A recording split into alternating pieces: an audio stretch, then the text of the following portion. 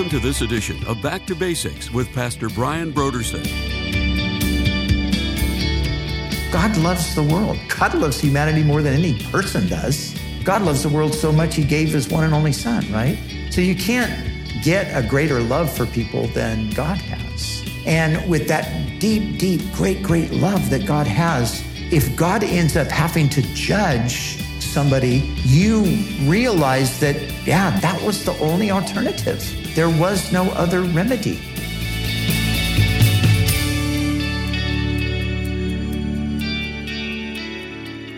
Today on Back to Basics, Pastor Brian continues his study through the books of the Old Testament prophets.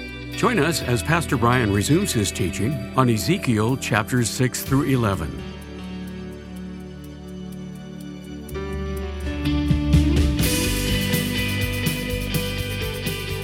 Now, here's Pastor Brian.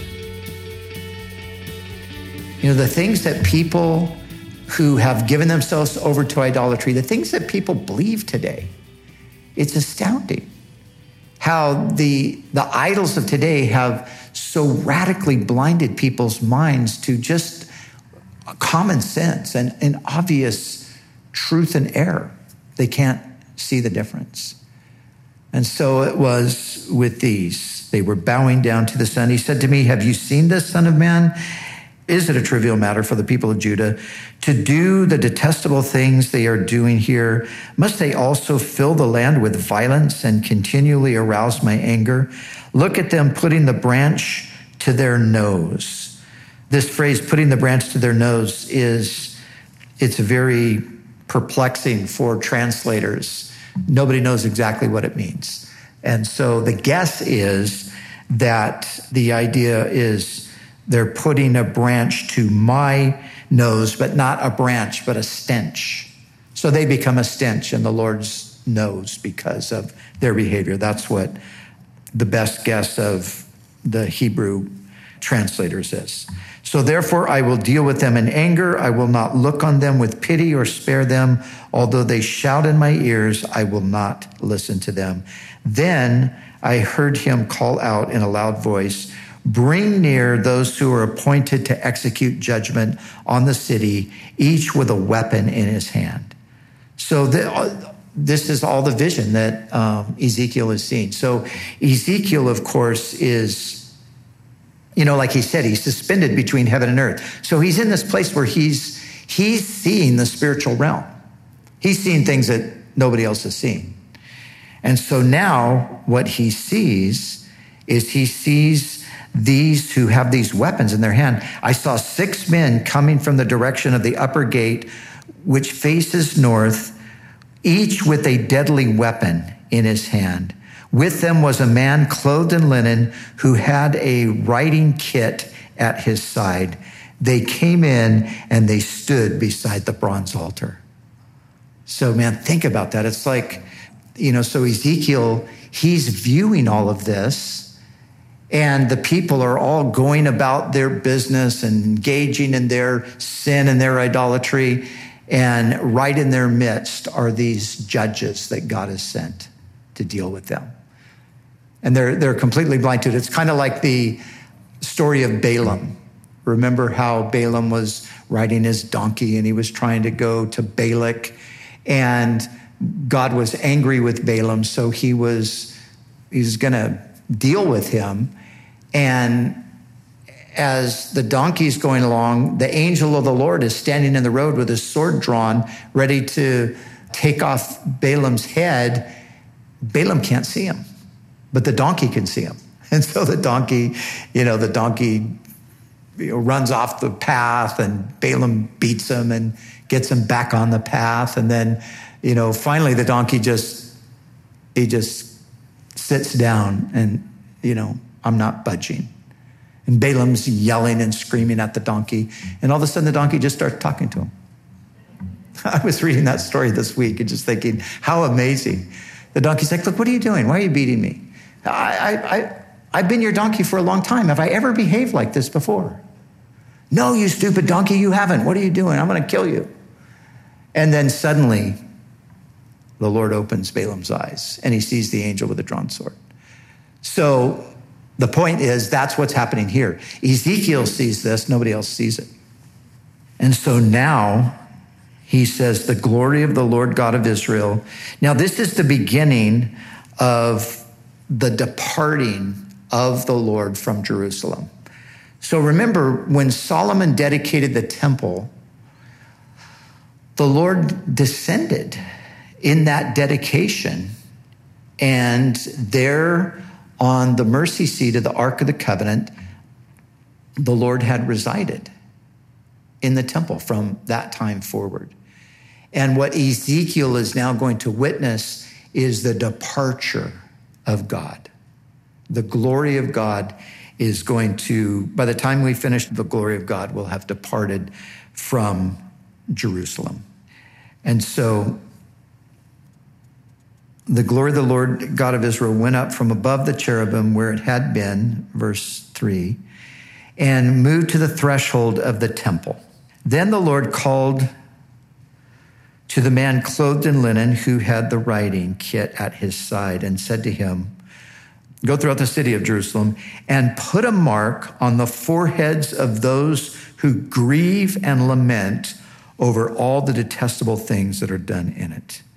As I listened, he said to the others, follow him through the city and kill without showing pity or compassion.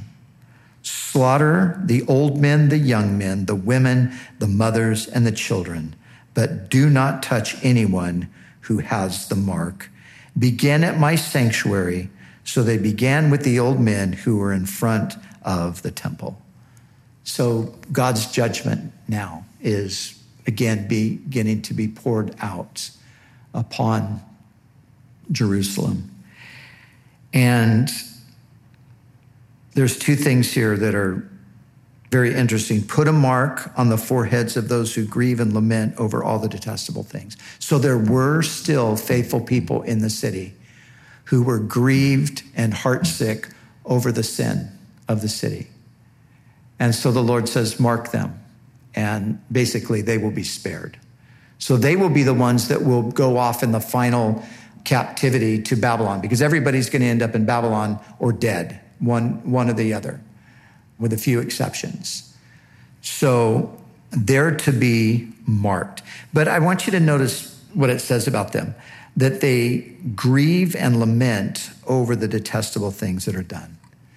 You know, this is the posture of us in the world that we live in today.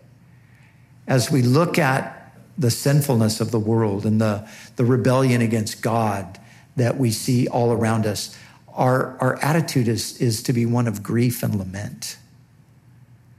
You know, as we cry out to God. And it's interesting because as we go a little bit further, we're going to see that Ezekiel, even when the judgment comes upon the wicked people, Ezekiel doesn't rejoice in it. Ezekiel's not like, that's right, God, you got him. Ezekiel is lamenting. He's grieving. And, you know, we kind of talked a little bit about this on Sunday, but we have to be careful that we don't get this attitude toward the people in the world, that kind of Jonah attitude where we just say, God, just judge them. Just destroy them. Just wipe them out. Oh, come on, God. And we're just hoping that something will happen. That's not to be the attitude. Because God himself, even as he declared through Isaiah, through the other prophets, I take no delight in the death of the wicked. And so we're to have this attitude, one of grief and lament. And so I want you to also notice something here, that they are to go, these executioners are to go through and they are to kill without showing pity or compassion. And, you know, old men, young men, women, mothers, children, everyone. Now, in the book of Joshua, we have similar commands given in the time of Joshua in regard to the Israelites going into the land of Canaan and being God's instrument of judgment upon the Canaanites. And many people today, modern people, skeptics, people who just, want to find a cause against God, they often point to the destruction of the Canaanites as this is a reason that I won't believe in a God like this, because he's into genocide. He's into ethnic cleansing. And so they try to put a spin on it like that. Like, the Israelites, they were just an early version of those who have come along later in history and ethnically cleansed, gotten rid of a certain people group because of their ethnicity or something like that, wiped them out so they could take over their land and all of that. And so this is a common thing among critics of scripture and people who are atheistically minded, is to point to this and talk about, this horrible God who supposedly favors this group of people and then destroys this other group of people.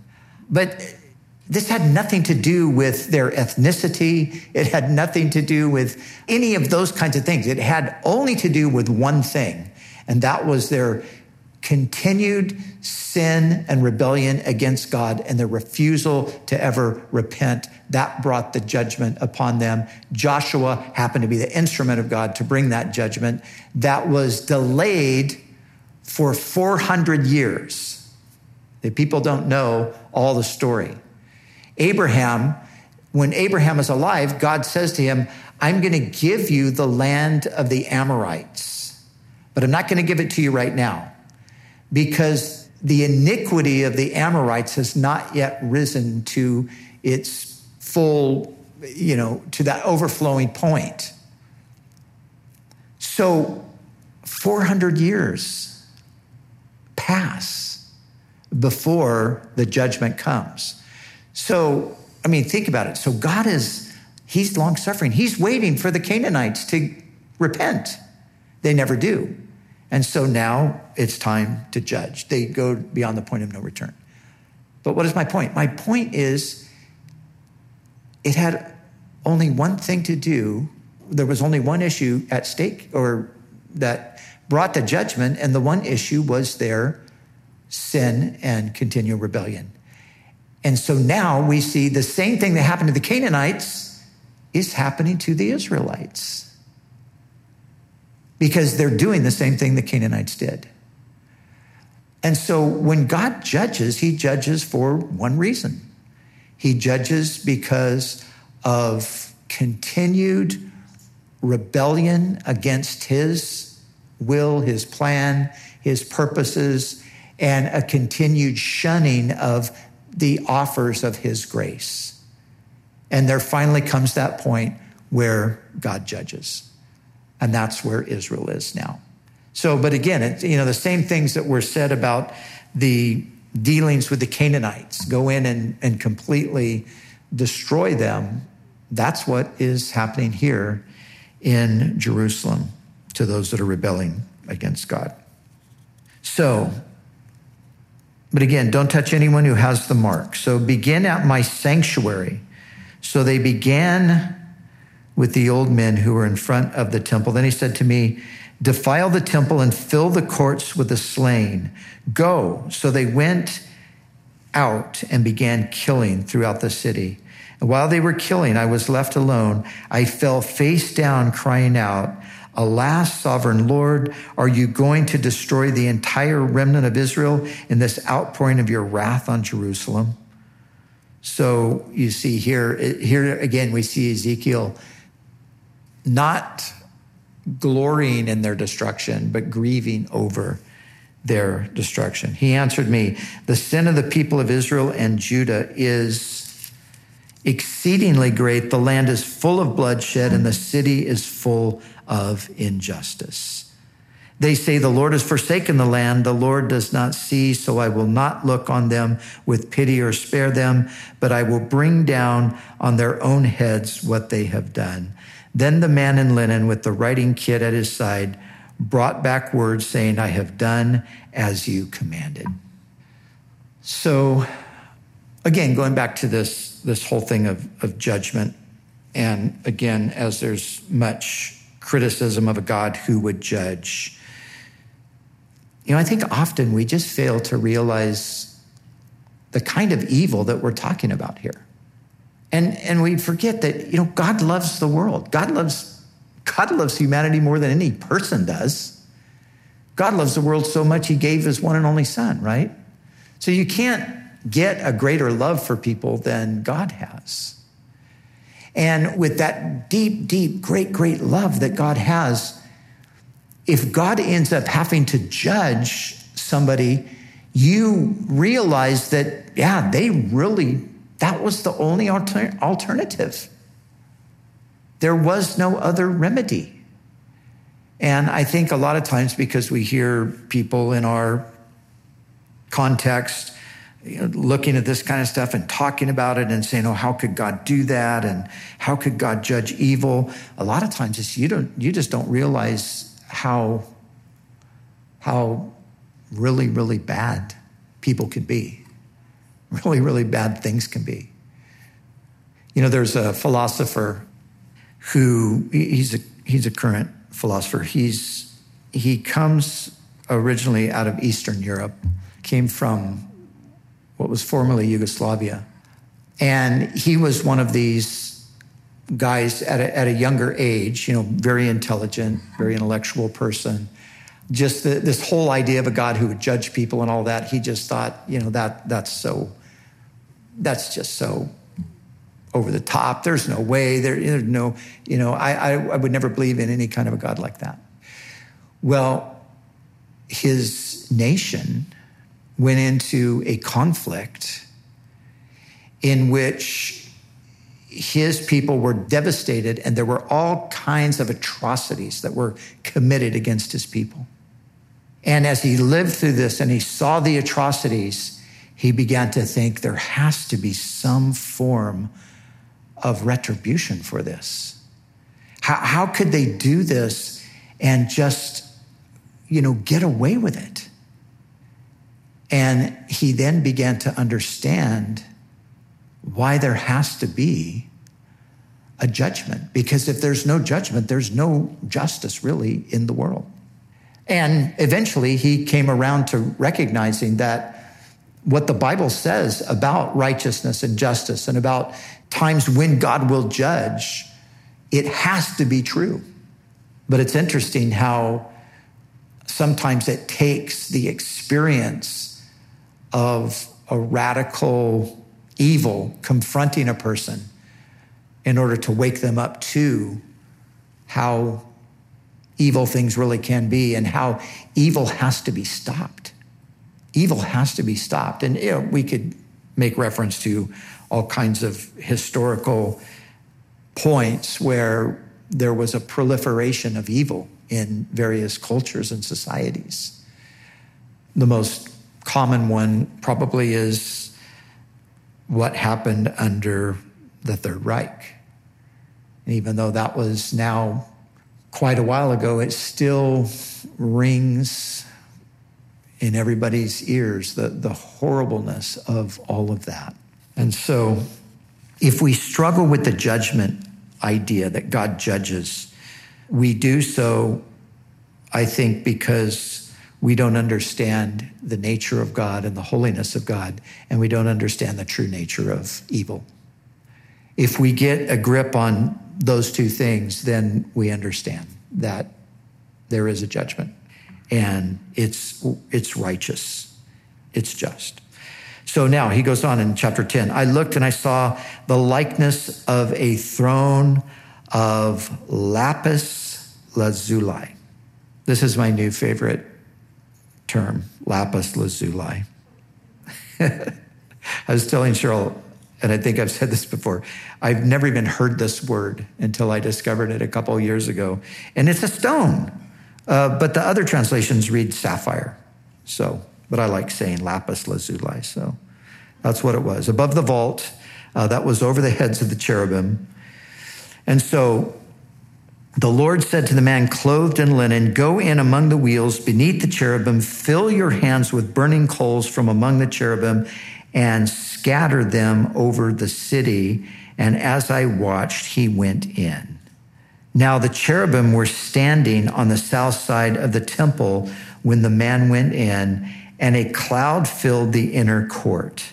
Then the glory of the Lord rose from above the cherubim and moved to the threshold of the temple. The cloud filled the temple, and the court was full of the radiance of the glory of the Lord. The sound of the wings of the cherubim could be heard as far away as the outer court, like the voice of God Almighty when he speaks. And when the Lord commanded the man in linen, take fire from among the wheels, from among the cherubim, the man went in and stood beside a wheel. Then one of the cherubim reached out his hand to the fire that was among them. He took up some of it and put it into the hands of the man in linen, who took it and went out. Under the wings of the cherubim could be seen what looked like human hands. I looked and I saw beside the cherubim 4 wheels, one beside each of the cherubim. The wheels sparkled like topaz. As for their appearance, the 4 of them looked alike. Each was like a wheel intersecting a wheel. As they moved, they would go in any one of 4 directions the cherubim faced. The wheels did not turn about as the cherubim went. The cherubim went in whatever direction the head faced without turning as they went. Their entire bodies, including their backs, their hands, and their wings, were completely full of eyes, as were their 4 wheels. And I heard the wheels being called the whirling wheels. Each of the cherubim had 4 faces. One face was that of a cherub, the second, the face of a human being, the third, the face of a lion, and the fourth, the face of an eagle. Then the cherubim rose up. These were the living creatures that I had seen by the Kebar River. When the cherubim moved, the wheels beside them moved, and when the cherubim spread their wings to rise from the ground, the wheels did not leave their side. When the cherubim stood still, they also stood still, and when the cherubim rose, they rose with them, because the spirit of the living creatures was in them. Wow. So there we have it. And again, it's the same description. We read this description in those first couple chapters, as I mentioned. But notice one difference here in verse 14, when it's talking about the faces. In the early chapters, it says one had the face of an ox, and here it's replaced with one had the face of a cherub. And so the question is, why the difference? And the answer is, no one knows. Maybe a cherub looks like an ox, but we don't know. But there's 2 other places in Scripture where we find something similar, but it is different as well. So in Isaiah chapter 6 and in Revelation chapter 4, you have the description of very similar beings, but I think they're different. Now, in Isaiah, they're not called cherubim, they're called seraphim. And they have 6 wings instead of 4. In Revelation chapter 4, they're called living creatures. They have 6 wings instead of 4. And in both Revelation and in Isaiah, and this is the reason I do think that these are different but very similar beings, in Revelation 4 and in Isaiah 6, it seems that their place is right there permanently around the throne, and they cry out day and night, holy, holy, holy, Lord God Almighty, who was and is to come.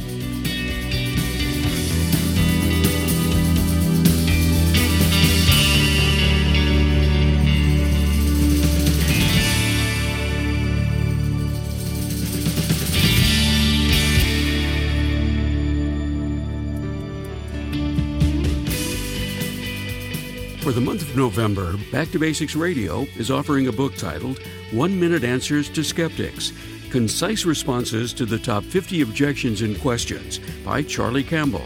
Learn how to give a defense for the faith in a conversational style and strengthen your own confidence in the existence of God and the reliability of the Word. The book 1 Minute Answers to Skeptics by Charlie Campbell is our gift to say thank you for your donation to Back to Basics. So we encourage you to call us right now. at 1-800-733-6443 or visit us online at backtobasicsradio.com. We'd also like to remind you that all of our other resources are waiting for you at backtobasicsradio.com or by calling our request line at 1-800-733-6443. That's 1-800-733-6443. Our desire is to encourage you in your daily walk with God. We'll continue tomorrow with more valuable insights from Pastor Brian as we study together in the book of Ezekiel.